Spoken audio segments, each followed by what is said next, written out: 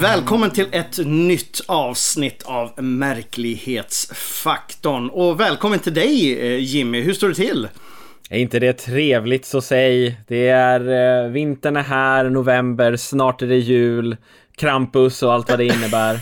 Men det är så grått ute. Det är så fruktansvärt grått ute. Det är som att titta ut på en askhäll. Eller en betongplatta. Alltså utanför. Alltså det är så grått så att det är inte min grej det här med grått och mörkt. Det är verkligen inte det. Nej, jag går igång på hösten. Det är någonting som, sommaren är nice, men sen kommer hösten och så blir det lite kyligt. Och jag tror jag har kommit underfund med att det ligger någonting i min barndom med älgjakten. För där jag kommer ifrån så är älgjakten en sån enorm deal att hela kommunen tar ju ledigt den veckan. Och så åker alla ut i skogen och liksom jagar älg. Så att det är en sån här... Det har liksom blivit en sån grej. Jag var hemma för några veckor sedan och såg på när min far slaktade älg och bara fick massa nostalgikänslor. Jag tror det är det som kommer. Ja, alltså jag är ju uppvuxen i en betongförort till Västerås, så det kanske förklarar att det här med grått och mörkt är liksom inte min grej. Det är olika kulturer. Ja, verkligen. Jag avundas, även om jag tror jag aldrig skulle våga vara ute i skogen och jaga älg och sådana saker. Jag tycker det verkar lite läskigt, för det är ju väldigt, väldigt stora djur. De är ju skitstora. Det är ju fan elefanter. Eller? Ja, men du är också utrustad med gevär, så att de är ju i underkant. Ja, men tänk dig en dinosaur som kommer emot dig och du har ett gevär. Det hjälper ju inte alls, kan jag säga. Nej, det är klart. Så har jag aldrig sett på det. Nej, precis. Det är kanske bara för att jag låter som en riktigt storstadstönt nu. Men jag är faktiskt ute väldigt mycket i naturen. Jag älskar naturen. Nej, men jag fattar och det är mysigt med hösten också, men jag tycker om så här soliga höstdagar när man ser hur de vackra färgerna glittrar i solskenet och så vidare och så vidare. Ja, det är fantastiskt. Jag ska inte bli bitter. Vad har det hänt någonting speciellt hos dig på sistone? Har det varit lugnt eller? Nej, livet går väldigt lugnt till just nu, inga övernaturligheter. Vi hade ju konstiga grejer i Sverige dock. Här, jag upplevde det inte. Ja, men det gjorde ju jag, vet du. Ja. Du är lite avis, hoppas jag. Ja, det är faktiskt. När jag såg det där på morgonen så bara, fan också. Det där hade de ju sett i min hembygd. Alltså det var helt otroligt. Det var ungefär 22:30 på lördagskvällen. Vi får för oss, vi har suttit inne hela dagen, bara kollat film och dekadent med bullar. Granntanten kom förbi med bullar så att man sitter och äter dem. Och vi kände, okej, vi måste gå ut lite grann. Så vi stiger utanför porten. Det första vi ser, det är hur hela himlen lyses upp av ett skarpt ljussken. Det är verkligen blixtrar och det är helt tyst också. Så vi går en liten bit till och där ser vi också 2 stycken till stora ljussken som alltså hela himlen blommar upp. Man ser det här, man ser molnen lysas upp bakom, alltså framför oss. Och vi bara, vad i helvete är det här för någonting?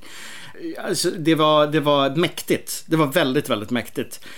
Såg man en riktning på ljuset eller var det bara att allting blev bara ljus? Det var som att det blev dag i en halv sekund. Ja, exakt. Det blev liksom dag. Det här skedde ju då mer ovanför Uppsala, har jag fått för mig. Så vi såg liksom hela himlen framför oss bli dag. Så det var jättekult och vi tänkte inte så mycket mer på det. Jag tänkte på att det kanske var fyrverkerier, att vi inte hörde det eller någonting sånt där. Men på morgonen efter så fick jag reda på att det var väldigt, väldigt många som hade sett de här ljusskenen, 3 stycken i rad. Och en kvinna hade även filmat det med sin dashcam.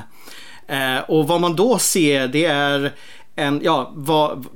vad de som kan det här säger, så är det en så kallad bolid som är en meteorit som brinner upp när den äntrar jordens atmosfär. Rätta mig om jag har fel där, Jimmy. Jag tror att det stämmer. Och man ser den här meteoriten, eller man ser 3 delar av den, åka ner mot vår ömma jord, explodera i ett ljussken och sen kommer det 2 bitar till och gör exakt samma sak. Alltså det är identiska. Det ser ut som någon skjuter typ laserstrålar från himlen och låter dem explodera över oss. Det såg helt vansinnigt ut. Och det händer ju lite då och då, men alltså det är kanske de senaste 10 åren är väl kanske 3-4 gånger som det har sett så tydligt. Jag tror före i år så var det 2017 som något liknande också skedde över Uppsala. Så jag vet inte varför Uppsala är så utsatt för rymdens marodörer. Bomba Uppsala med meteoriter. Eftersom jag hade ju gärna hoppats på att det kanske var någonting mer, alltså typ aliens eller någonting. Men det är ju jättekult att ha fått sett det här. Nu såg vi inte själva meteoritdelen som exploderar, utan vi såg det här starka ljusskenet. Men kolla runt på nätet, för det finns ett helt gäng filmer bevarade från den här kvällen, så det ser jäkligt coolt ut. Jag är väldigt, väldigt glad att få uppleva detta.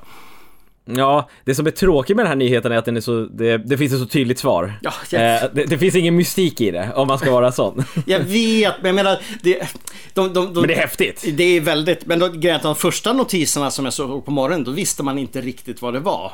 Utan det stod om mystiskt ljussken, och det stod i flera tidningar, och sen uppdateras de här under dagen när experter får uttala sig. Jag tror till och med att vår Claes Svahn var inblandad som vanligt i något där, och det var någon rymdforskare och grejer. Alla har haft ett ord om det där just nu. Jättekult i alla fall. Jag som sagt var superglad att jag fick uppleva det. Men jag tror nog, Jimmy, att om du håller ögonen öppna mot skyn, förr eller senare kommer du få uppleva det också. Jag känner det på mig. Jag känner att tiden värt att spendera att stirra upp i skyn väntandes på bolider är tyvärr det är väldigt dåligt spenderad tid. Ja, kanske, men det kan ju vara vackert. Om det inte är så molnigt i alla fall. Det är väldigt vackert och fint. Ja, nej, absolut. Faktum är att om vi håller ögonen öppna så kanske något stort är på gång ändå när det gäller rymden. Du har ju sett The Phenomenon, dokumentären som har blivit en stor succé över hela världen just nu om UFO-fenomenet. Och regissören James Fox teasade i en podcast, Somewhere in the Skies, bara häromdagen, att han har fått reda på att något väldigt, väldigt stort ska offentliggöras, troligen inom de närmaste veckorna, inom just det här ämnet. Och mer än så säger han inte, den jäveln. Nej. Men då är frågan, är det en ny dokumentär på G? För han har väl pumpat ut ett par väldigt välproducerade, men det känns som att man skulle kunna göra UFO-dokumentärer tills man dör. Ja, nej, vill. Det här är inte en ny dokumentär. Det här har specifikt med det task force som undersöker UFO-fenomenet i då USA främst för tillfället. Det är en läcka. Det är någonting från dem som man har fått reda på som kommer att enligt honom bli offentligt inom ett par veckor. Vi får väl se hur det blir med det. För det här har man ju hört varje år nu de senaste 20-30 åren. Men jag har slutat lyssna på människor som säger det kommer något stort snart. För antingen så gör det inte det, eller också säger det bara kolla in den här stenen vi har hittat. Ja, coolt. Det är ju coolt med gas och sten och grejer, men det är ju inte speciellt roligt rent tekniskt. Nej. Det är ju inte det. Om du är forskare, vetenskapsman, då är det skitballt att veta att en mikrob har kravlat ur sitt hål någonstans. Men för oss andra vet jag fan. Vi vill ha något mer, vad heter det? Något fysiskt, något mer lättare att förstå, tycker jag. Ja, men men det är en sak, om forskare säger att något stort har hänt, så är det ändå man liksom säger okej, jag är besviken att det inte är utomjordingar som det här, att vi hittat potentiellt liv på Venus, och det var liksom ganska löst men fortfarande häftigt. Men det finns ändå en vetenskaplig del till det hela som är liksom roligt. Men när ufologer säger eller UFO-folk säger att det är någonting speciellt, då är det oftast absolut ingenting, för än så länge har det där stora aldrig hänt. Ja, men vad vet aldrig, Jimmy? Du måste tänk positivt för min skull i alla fall. Ja. Put your money where your mouth is, ufologer, så kör vi så. Vi får väl se. Jag bara lite kort kan jag med, för er som har sett Hellier. Det är ju en fantastisk, i mitt tycke, YouTube-serie inom det paranormala som alltså vi borde snacka om den någon gång mer djupgående, för den är så komplicerad så det går inte att dra kort, men det fanns en viss antydan i showrunnern Greg Newkirts uppdatering häromdagen att det kanske var på gång en Hellier 3. Han hade nämligen postat en bild på han själv och hela gänget, och det var någon som frågade: är det en Hellier 3 på gång? Och han bara ryckte på axlarna, gjorde den här rycka på axlarna emojen. Vilket för min del säger att ja, det måste vara någonting på gång. Men, bara lösa spekulationer. Det är bara jag som hoppas, för att jag känner att jag behöver bedriva tiden i 10 timmar igen på YouTube med någonting. Vi får se. Ja, kan verkligen rekommendera den dokumentären. Vi har inte pratat om den i podcasten, men det är, om du söker på YouTube så finns den där, och det är det är typ 20 timmar dokumentär som är helt bananas. Ja. På ett väldigt roligt sätt. Och det är en sån här grej som det ska inte, it doesn't make sense, but it kind of does. Ja, men man måste vara väldigt öppen. Är du minsta skeptisk till någonting i hela världen så faller allting. Ja. Måste jag säga. Men värd att se. Utan tvekan.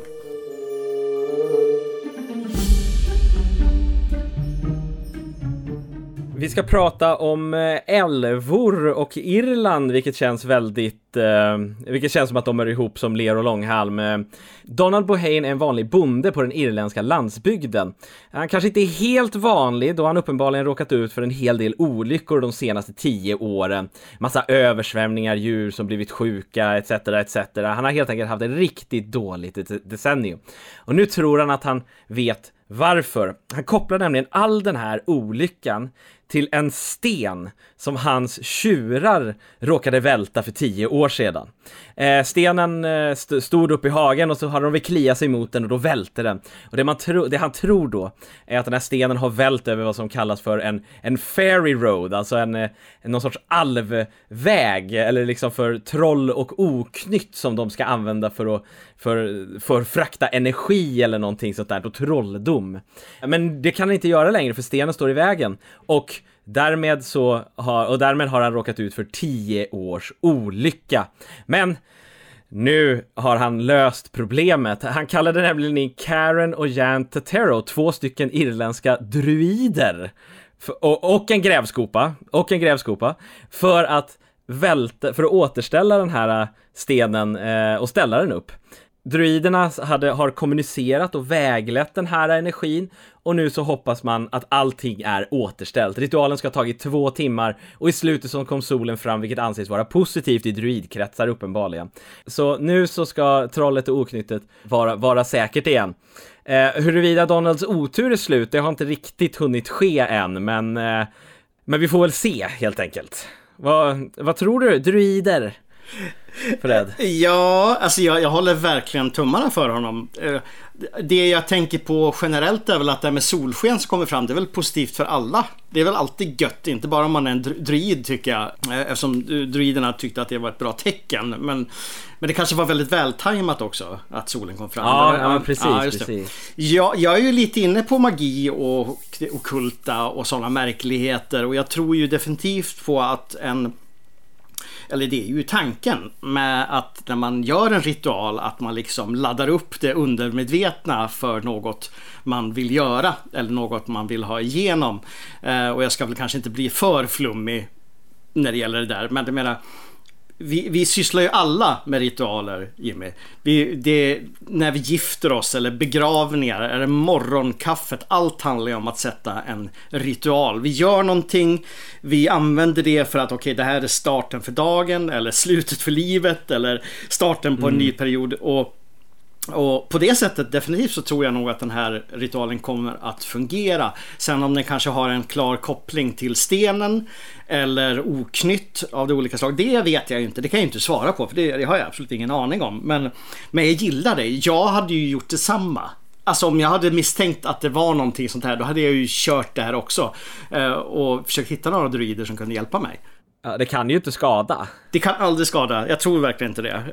Nej, druidism är någonting som jag liksom så här inte känner till överhuvudtaget. Alltså att det är någonting man liksom pratar om i typ Asterix och Obelix, men jag har aldrig hört talas om riktiga druider eller vad de gör, men jag antar att det handlar om någon sorts naturenergivägledning, om man ska vara sån. Ja, och dagens, alltså det är ju så fortfarande att druiderna, det vi vet om druiderna bygger egentligen mest på sagor och myter. Vi har ju ingen aning om vad druiderna egentligen hade för sig där en gång för 1000 år sedan runt Stonehenge eller vad fanken som helst. Vi vet ju inte det. Så Allt bygger egentligen bara på vad vi tror att de gjorde eller tror att de såg ut. Som jag har förstått i alla fall. Men det är också en del av det som är kraften i en myt. Och att man kan göra någon form av verklighet av det. Jag tror ju mycket av det här romantiska skimret kring druiderna är precis vad det är. Ett romantiskt skimmer. Alltså att de har långa skägg och går omkring i vita särkar och blir ett med naturen genom olika hemliga brygder. Det är kanske mer en modern dröm eller en romantisk dröm. En naturromantisk dröm om liksom något annat. Men det är ju så magi fungerar. Du tar någonting, du svarvar till det så att det passar dig och förhoppningsvis så funkar det. Och så hoppas man. Och så hoppas man, absolut. Jag menar, du ska inte ens hoppas, du ska veta att det här kommer att ske. Då kommer det nog att ske. Ja, nej, men vi hoppas att Donalds otur tar slut här och att älvorna lugnar ner sig och chillar lite.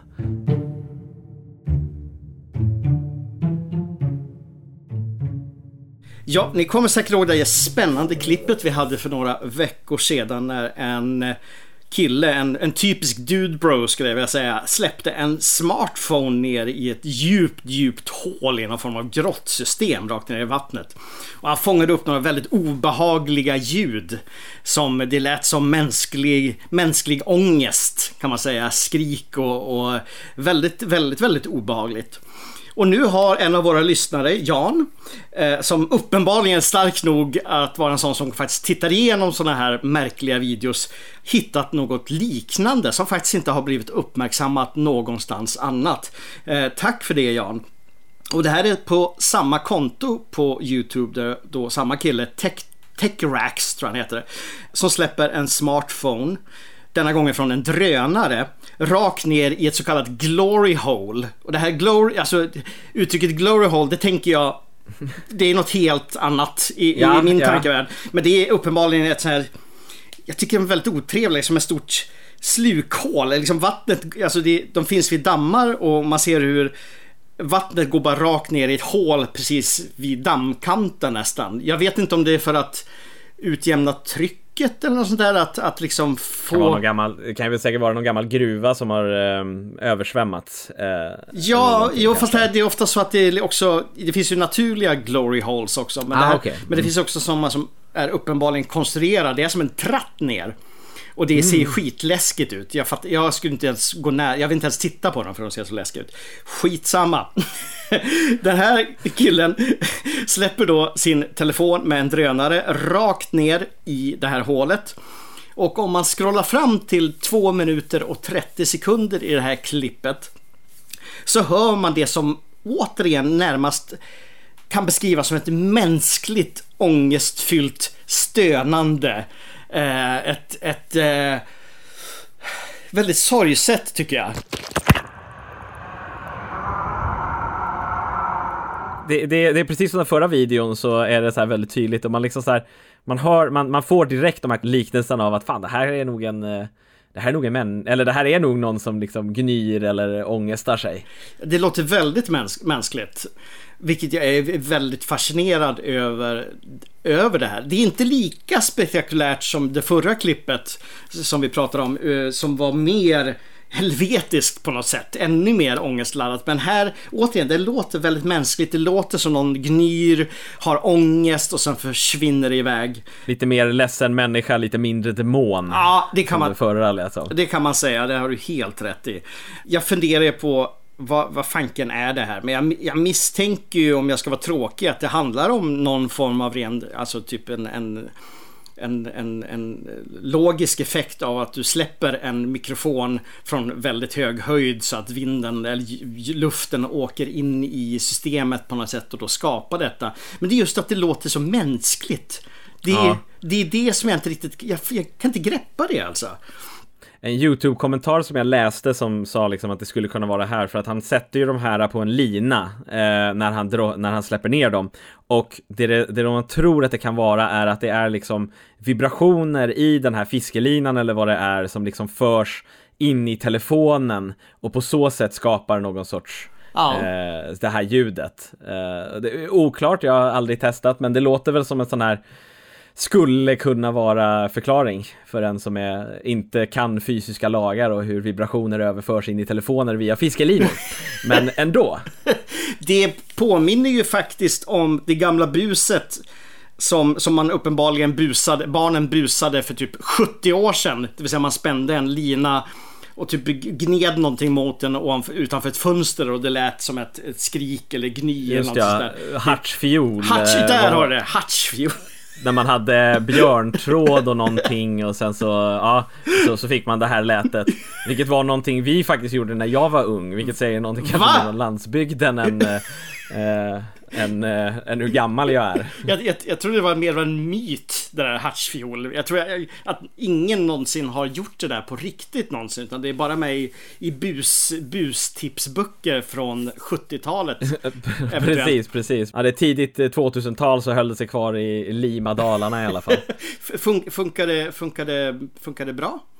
Det var, men det låter. Ja.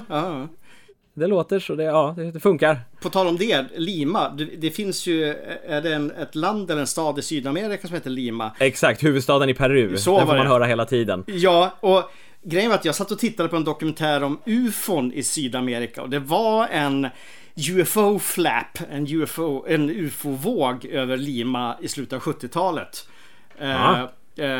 Bara en liten jag vet inte jag har ingen aning var det skulle leda någonstans, men jag tyckte det var lite coolt för jag tänkte nämligen på dig när jag såg det här på tvn nämligen.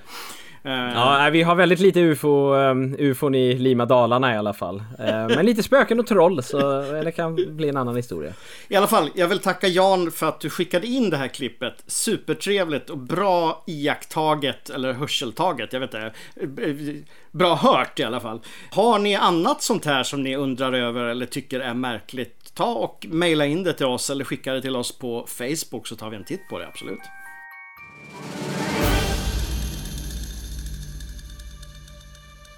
Vi ska till en konstig video som filmades i början av november här utanför Trenton i New Jersey. Och videon visar en bit av himlen där man ser 2 stycken ormlika objekt. Typ som om 2 stycken ljusrör har liksom smält och blivit rörliga uppe i skyn och liksom rör sig i vinden. De håller på och dansar med varandra och till slut så släpper det ut en konstig liten orb som sakta faller till marken och allting är liksom som att det är eller som att det är liksom självlysande. En väldigt konstig video. För att vanligtvis så liksom tänker när vi pratar UFO så är det så här, det är fysikaliska objekt, det är konstruktioner, någon har byggt det här, huruvida det är människor, om det är drönare eller om det är utomjordiskt, det är upp till debatt, men man brukar kunna förstå att det finns ett fysiskt eller ett kanske snarare metalliskt bygge bakom det. Det här känns inte som att det är en sån sorts farkost, det här känns organiskt, typ ett djur eller någonting sånt där. Jag har läst en del om teorier om att det finns varelser som bor i atmosfären, liksom djur som lever där uppe men som vi aldrig har liksom fångar upp, för vi är typ aldrig där de är. Naturliga varelser, men ändå. Vet inte om det här kanske kan vara en sådan. Vad tror du, Fred? Det skulle eventuellt vara, ursäkta att det blir barnslig, det kanske är bajs från en sån varelse som korvar ut sig och kommer in i vår dimension. Just det, precis. Det är interdimensionellt bajs. Förlåt, jag var sjukt omogen. Men absolut, men det har ju en sån organisk känsla. Det känns ju inte som ett djur. Alltså, som vi ser djur i alla fall. Det vill säga som har den formen av intelligenta rörelser eller liknande. Men uppenbarligen är det ju någonting som flyger omkring där uppe. Och det verkar inte vara mekaniskt. Jag tänkte, okej, kan det vara någon form av skum? Av någon anledning som har att man har släppt upp en ballong med skum. Men varför skulle man göra det? Vad är nytta med det? I och för sig, en ballong med skum skulle inte kunna flyga ändå om jag ska vara rent teknisk. Jag skulle nog bli för tung. Eller? Nej, jag satt och funderade på, är det ballonger med liksom så här ljusanordningar i? Och det kanske det är, men what would be the point? Exakt. Och det är för sig svaret kanske till mycket som vi ställer här. men det känns så, jag vet inte vad det liksom, vad syftet är. Att vi ser drönare i skyn hela tiden, det är väl, fine, nu har var och varannan man en drönare liksom, Men det här var, varför? Vad skulle det vara? Jag förstår inte den här. Det där med varelser som lever uppe i atmosfären är ju en gammal idé. Det finns... Jag läste bara häromdagen om en Trevor James Constable som specialiserade sig i infraröda foton på just dessa himmelsvarelser. Och han tog ett gäng bilder under 50-60-talet. Han gick ut i öknen, han tog med sin infraröda kamera och tog bilder på otroligt märkliga objekt eller blobs som fluffade omkring där uppe i skyn. Och de här bilderna har egentligen aldrig debunkats. Det är liksom ingen som har kommit med en vettig förklaring på vad det är för någonting. Det finns vissa som har snackat att det kanske bara är liksom att det är smuts på linsen eller på negativen eller någonting sådär. Men det ser onekligen väldigt, väldigt konstigt ut.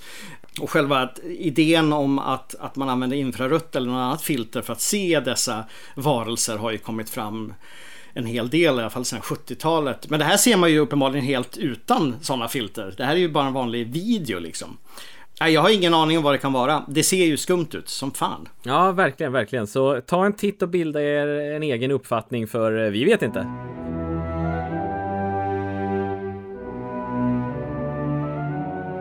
På en parkeringsplats bakom ett bageri i Bogotá, Colombia, har Jungfru Maria hittats. Det är du Jimmy.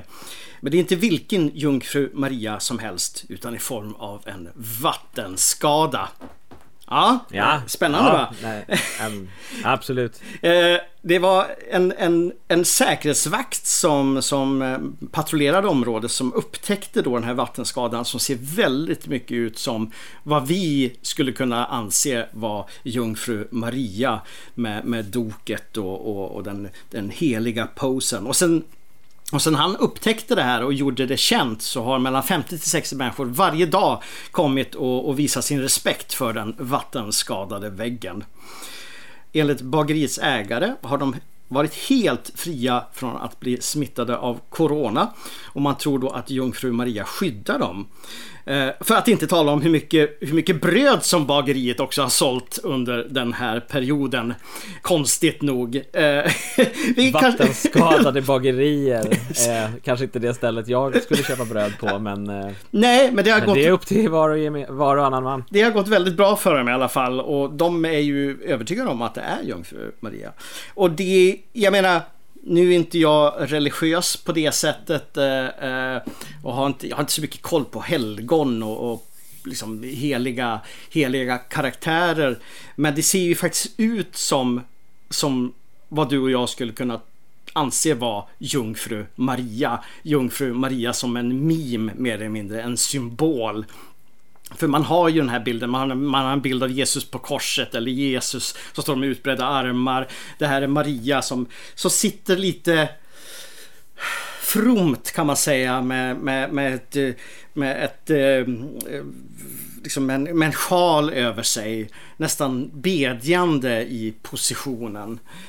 Och det här är ju någonting vi har kommit in på väldigt många gånger under de här veckorna, nämligen pareidolia. Det är det som vår vän Scott C. Waring brukar se när han ser föremål på Mars. Det vill säga att man ser ett mönster i saker och ting. Hjärnan försöker bilda sig en uppfattning om vad det är för något, och då försöker du hitta någonting familjärt i mer abstrakta saker, och som i det här fallet en vattenskada. Men ja, och det sägs ju också hur otroligt lite det krävs för att känna igen, för att det finns här, vissa tecken vet vi vad är för någonting. Jungfru Maria tror jag att många så här, den ikonen som visas upp här är nog är väldigt igenkänningsbar. Men det är en triangel av vattenskada. Alltså det är så otroligt enkel liksom symbolik här som uppenbarligen alla läser ändå. Så det visar hur väldigt lite som behövs. Att det som behövdes för att det skulle bli Jungfru Maria var lite vitt mögel på toppen som gör att det ser ut som en vit slöja. Ja, och det är ju alltså sagt var, just i religiösa sammanhang så är det här verkligen inte ovanligt alls. Jag menar, vi har ju alla skojat om att hitta Jesus på ett rostat bröd, och det är ju många som hävdar att de har gjort det också av någon anledning, eller på pannkakor, eller ett träd som man har huggit itu och då ser mönstret av Jesus eller någon annan däremellan, eller ansikten i vardagliga objekt. Vi har ju några spännande sådana saker faktiskt i Sverige, och då kanske jag tänker främst på Lummelundagrottan på Gotland, där det finns ett par, är det stalaktiter som går uppåt eller stalagmiter? Det vet jag faktiskt inte. Vi säger stalagtiter. Nej, okej, stalagmiter. Vi säger stalagmiter då, som går uppåt, som ser ut som du vet, Jesus i krubban och Maria som sitter bredvid och de 3 vise männen. Så sitter där på en liten upphöjning som då anses kanske inte i Sverige så mycket som en helig plats, men det ser faktiskt ut som det. Troligen för att vi är så väl bekanta med den bilden, oavsett vilken eller ingen religion alls vi tillhör. Jag tycker det är spännande. Man ser det man vill se helt enkelt. Det kan vara bra, det kan vara dåligt, men det mångt och mycket så är det ju här bara en spegling av vårt eget psyke, skulle jag vilja säga. Så huruvida det är Jungfru Maria som är den där vattenskadade väggen eller inte, det låter jag vara osagt, men jag misstänker faktiskt att det bara är mögel.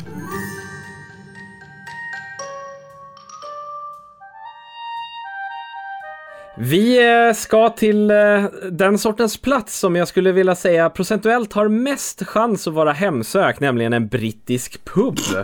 Videon är från The Lamb and Lion Inn Pub i High Watergate i York. Det visar en kvinna som verkar städa undan när någonting konstigt syns i bakgrunden.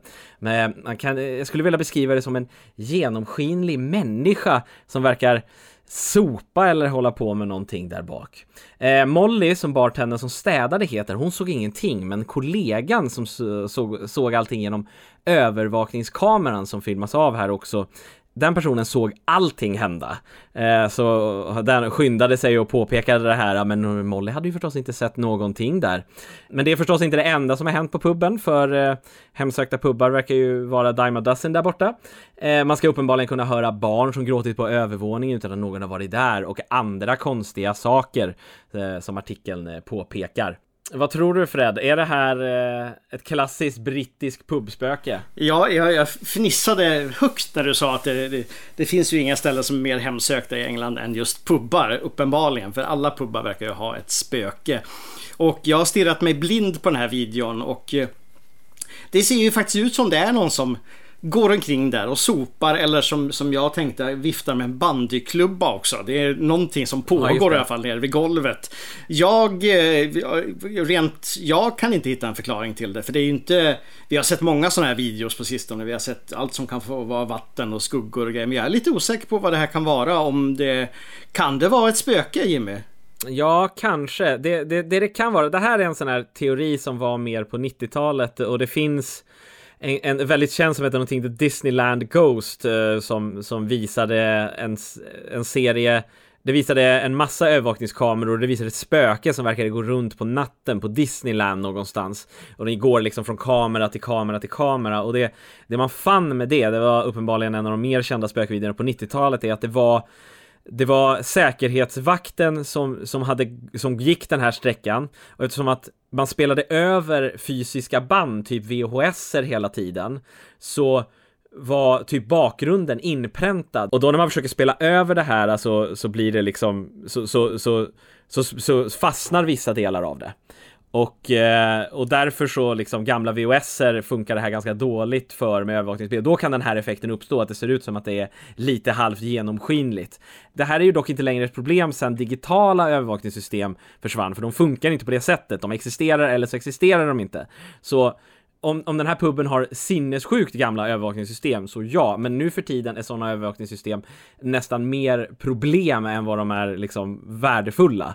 Så det här, jag skulle vilja säga att det var en sån grej med övervakningen, men det är också, det blir mindre och mindre troligt. Medan UFOn blir mer och mer troligt att vi har fysiska saker i skyn, så skulle jag säga att övervakningsfilmer på spöken blir mindre och mindre övertygande när det gäller just överspelningsteorin.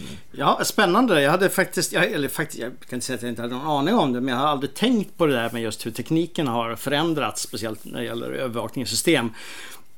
Och hur oerhört besvärligt det måste varit en gång i tiden att ha fysiska kassetter som rullade varje natt och så skulle de sparas och arkiveras. Och då kan ju sånt här hända, som du säger. Det har vi nog alla varit med om som har jobbat analogt eller även med digitala band, att saker kan läcka igenom. Men är det här bara digitalt, då tycker jag det är nästan... Det är ännu intressantare än vad jag tänkte från början när jag såg klippet. Jag har svårt att se att det är reflektioner, för det är liksom nummer 2 också. Du vet så här att det kanske är någon reflektion från någon annan fönster som liksom får det att se konstigt ut i linsen. Men jag har liksom aldrig sett sådana som inte ser överdrivet tydligt att det är reflexer. Ja, jag tänkte också på reflexer, men det finns ju liksom inget. Nej, jag ser inte alls vad de reflexerna skulle kunna komma ifrån egentligen. Ett tag så trodde jag också att det kanske står någon inne i det mörka rummet och borstar lite grann, men personen, eftersom kvaliteten är så pass dålig, bara står inne i skuggorna och inte syns. Men hon borde ju ha lagt märke till att det stod en person, att det stod en kollega där. Ja, precis. Det läskigaste ändå tycker jag med hela det här fallet, det är att hennes kollega stod och stirrade på övervakningskameran under tiden. Varför gör man det? Varför gör man det?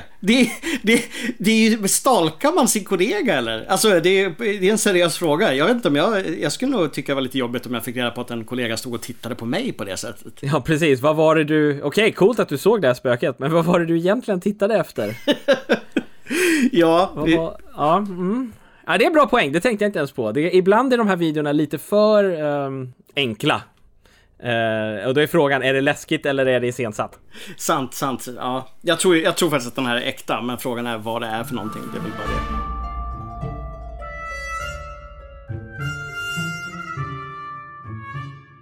Förlåt, det är väldigt, väldigt roligt. Jag sitter ju här nu och tittar på Jimmy via video, precis som en övervakningskamera, och det är en katt som vill gosa konstant här nu. Ja, hon ger sig inte, hon kommer inte ge sig heller. Så. Lite svårt att hålla mig för skratt bara, men jag ska försöka vara seriös. Nu ska vi vidare till någonting ganska läskigt, skulle jag vilja säga. Det fångas ju, som vi uppenbarligen nyss pratar om, så fångas det så mycket märkligt på övervakningskameror världen över. Och det senaste jag har är från Milwaukee i Wisconsin. Och det här ser inte mycket ut för världen när man först kollar på videon. Men desto mer man studerar den, desto märkligare och otäckare blir det. Vad vi ser, det är en svartvit bild över ett rum med en hall som leder bort från kameran. Plötsligt ser vi hur något tittar fram bakom ett hörn med närmast lysande ögon, litet huvud och något som uppenbarligen inte är händer. Det påminner mer om typ tentakler eller klor. Och sen så drar den sig tillbaka fort och stänger dörren efter sig, vilket man hör. Man hör en liten dörrsmäll där. Spekulationerna är naturligtvis i full fart. Vad är egentligen detta? Är det en alien? Är det en shadow figure? Kanske en skapelse av vårt kollektiva undermedvetna, typ Slenderman, för att han är ju känd för tentakler i vissa fall. Och ska man vara riktigt cynisk, och det är ju kanske det hemskaste, alltså det hemskaste av allt, det är ju faktiskt att det är en riktig människa som har tagit sig in och står och smygtittar borta. Du har ju sett videon, vad tycker du om den här? Jag brukar säga att så här, det är några gånger per år som man får se en video som man är så här: det här är coolt, eller det här är läskigt på riktigt, och det här är en av dem, mest för att alla alternativ är dåliga alternativ. Eftersom att det är en övervakningskamera inne hos någon, jag förstår vad man menar när man säger att det är liksom tentakler och att det är någon sorts monster som liksom tittar fram. Och det kanske det är, eller det är en teori, och den är ju hemsk. Men det är ju ännu hemskare att det är en person som istället för tentakler har ett rep. Det är ju ännu värre, skulle jag nästan vilja påstå, för att det kan vara sant. Definitivt, och även när man tittar på video så kan det ju mycket väl vara en människa, för jag menar, ögonen kan reflekteras och så vidare och så vidare. Kvaliteten är väl sådär. Och då, den blir ju oerhört mycket obehagligare då. Speciellt som man vet att det var en kvinna och hennes barn hemma vid det där tillfället. De var ensamma i lägenheten, det fanns ingen i rummet, hävdade de. Men de tar inte heller upp om det var något fönster som var öppet eller någon kunde ha smygit in. Hur som helst, alltså oavsett om det här är en tentakel-alien eller en stalker, så är det faktiskt ett sjukt läskigt, obehagligt klipp. Och det ser jäkligt spännande ut ändå. Om man får vara lite cynisk i den branschen vi är i, så vill man gärna specialstudera det här.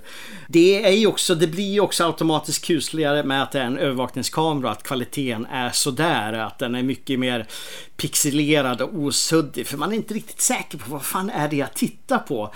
Och det finns ju inget läskigare för oss människor än sånt vi inte riktigt kan identifiera. Exakt, som med klorna så här. Jag tror inte att det är klor, men jag ser att det ser ut som klor. Men det skulle också kunna vara rep istället. Ja men verkligen. Eller någon har föreslagit att han håller ett vapen, alltså typ en pistol eller så där. Men jag tycker mer det ser ut som något repaktigt eller någonting sånt där. Och då, du vet, min fantasi bara blommar ut i alla obehagliga håll den kan. Alltså jag skulle aldrig, alltså om jag hade en övervakningskamera i mitt hem och fick se något sånt där, då skulle jag flytta därifrån på en gång. Eller alternativt liksom sätta pansarplåtar runt hela huset för att den här personen eller varelsen inte ska komma tillbaks. Fy fan.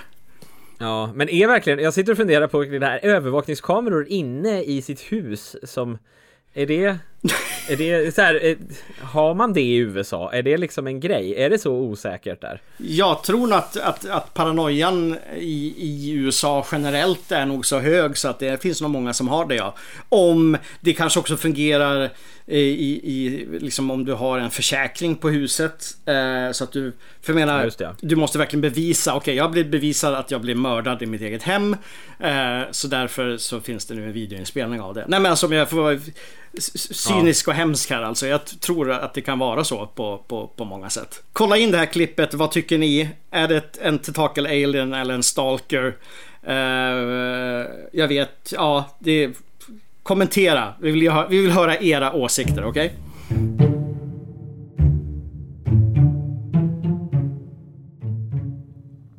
Och nu är vi vid veckans mysterium och vi ska prata om 2 stycken nästan till klassiska kryptidvideos som går om gång på gång och verkar föda legend efter legend. Den första videon kommer ifrån Fresno i Kalifornien och har spridits från 90-talet. Det ser ut som en övervakningskamera som filmats av och sen har den filmats av igen och sen har den filmats av igen, så att det här är några av de sämsta kvaliteten som jag tror existerar på något som helst klipp på nätet. Men det man kan se som ändå är det mystiska i det är att man ser vad som endast kan beskrivas som ett par byxor som är ute och går av sig självt. Det är ytterst bizarr video, som att en person utan... Det är inte ens som att det ser ut som en person som går. Det är som att liksom den flyter fram som någon sorts spöklik alien utan överkropp. Videon har kommit att kallas The Fresno Nightcrawlers, vilket jag tycker är ett väldigt konstigt namn med tanke på att de inte crawlar utan de faktiskt går. Men det är en annan sak. Videon skulle senare få sällskap av en övervakningsvideo från Yosemite nationalpark, där en övervakningskamera visar 2 stycken av dessa saker som går sakta ner för en skogsväg. Och de verkar nästan lysa också. De här sakerna, den här videon är mycket, mycket klarare, så man ser mycket mer av dem. De ser väldigt konstiga och serägna ut och de har liksom en väldigt egen gångstil. Det är inte som att man bara har en person som vandrar ner för vägen om man har tagit bort överkroppen. Men de här verkar också ha ett litet huvud vid midjehöjd och de är helt enkelt ute på promenad bara. De här 2 videorna spreds runt en massa och födde en hel del internet legender så att säga. Det har gått rykten om att det här ska vara någon sorts indianlegend, men det har aldrig riktigt kunnat bevisats. Det har varit, och saker har liksom varit lite så här fejkade, så att den teorin lägger jag inte så mycket i. Men sen dess att de här 2 videorna kom ut så har en hel del copycats dykt upp. Och massvis påstår att de har filmat detta bland annat i Spanien och sådana saker, men många av dem ser väldigt övertygande ut. Men det finns ett exempel som är extra tydligt. Det var en video som skapades av Dr. Disillusion, som är fantastisk YouTuber som bara går ut på att fejka olika, eller visa hur man fejkar olika videos, och han gav sig tur med att och visa hur de här kan göras. Han skulle debanka denna, men kvaliteten var så dålig att det är omöjligt att säga vad det är, och det är också lite det som är poängen. Det som är intressant här är att han gjorde en video och sa att typ, ja men den här är riktig, förutom att det är inte det, det är jag som bär en melon och sen har jag klippt bort min överkropp och lagt på lite filter, men det såg ju typ exakt likadant ut. Nu sprids denna video som äkta förstås, vilket visar hur otroligt lätt det är. Det finns många YouTube-videos där ute som visar att fiskelinor genom ett par byxor längs en lina, liksom någon sorts tvättlina, är väldigt lätt för att fejka dessa varelser. Så jag skulle säga att allting efter dessa 2 videos är inte nödvändigtvis värt att kolla in, men dessa 2 videos är det som startade det hela, The Fresno Nightcrawlers. De tycker jag ändå det finns lite är värda att kolla in. För det är en väldigt konstig och spännande kryptid som nu har fått sitt eget liv. När såg du dessa första gången, Fred? Det var väl egentligen när de började spridas, tror jag. Det är såna klassiska videos, speciellt den första. Den är ju alltså, jag antar att det finns en hel industri kring de här gående byxorna. Jag vet, allt från t-shirts till tecknade filmer. Det skulle kunna passa som det i alla fall. Jag har väl alltid tyckt att det varit en väldigt, väldigt intressant video. Nu talar jag specifikt om den första egentligen, för det är den jag har sett flest gånger. Det som slår mig med den också varje gång, det är att när jag ser den så tänker jag, okej, det är någon som har spänt fast ett par byxor på en liksom en lina och på något sätt drar fram den. Men samtidigt, om man nu ska fejka en video, om man nu ska hitta på en video, varför gör man något sånt ändå så pass krångligt och märkligt? Alltså, återigen, du tänker så här, jag vill göra en spök eller en UFO-video och släppa på nätet och lura folk. Man skulle kunna göra någonting som är betydligt mer övertygande, om du förstår vad jag menar. Något som är mer realistiskt. Att man då väljer med att ha ett par spöklikt gående kryptidbyxor, det går över mitt förstånd faktiskt, vilket på något sätt också gör den betydligt mer övertygande. Att absurditeten i den gör att den faktiskt känns som att fan, det här kan vara någonting äkta, oavsett liksom, ja, vad fan. Vem skulle ha kommit på det? Ja. Det är lite så du tänker, ja. Ja, men liksom det hade ju varit mycket enklare att bara göra en dubbelexponering med något spöklikt som går förbi med ett lakan över sig egentligen, om man tänker på det sättet. Det är bara så otroligt specifikt. Ja, men samtidigt hade något sånt aldrig plockats upp lika väl som det här. Vi hade ju inte pratat om ett mystiskt spökfilm på världens suddigaste video. Men hur många tänker på det sättet? Det måste ju varit ett geni i så fall. Alltså ett galet geni. Jag lyssnade bara häromdagen på en podcast där man pratade om high strangeness, och mannen de intervjuade, en väldigt duktig podcaster, berättade att de monster och företeelser han tyckte var roligast och mest intressanta, det var just såna här.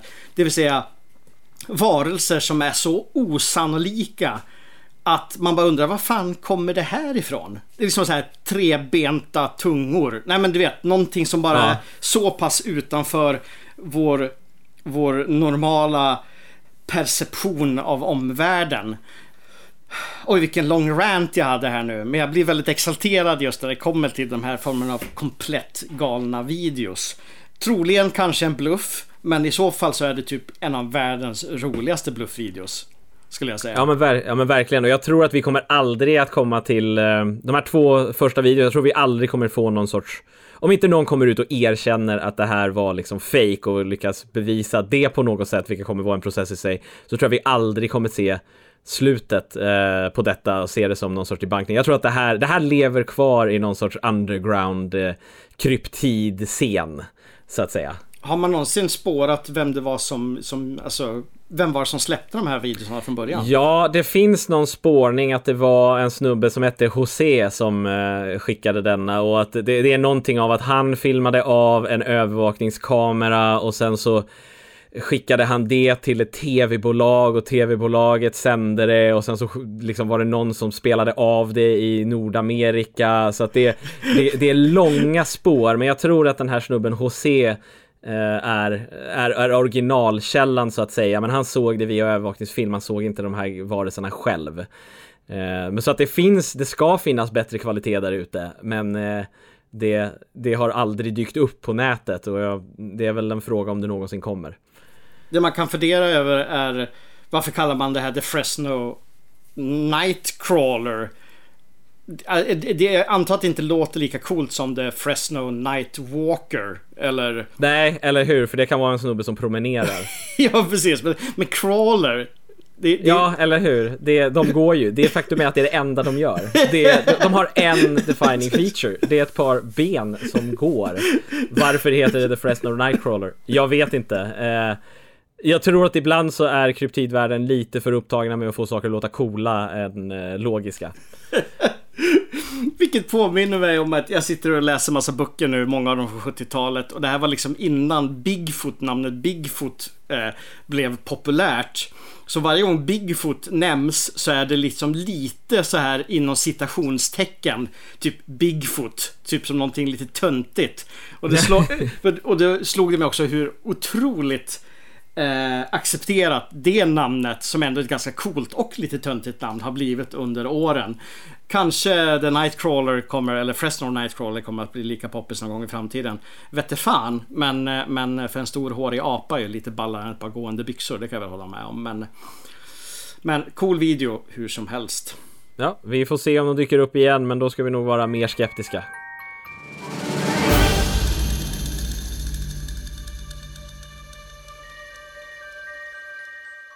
Och där har vi det, veckans mystiska skörd. Jag måste ändå slå ett extra slag för den här Home Invasion skräckfilmen vi hade med där på slutet med den mystiska varelsen i hemmet.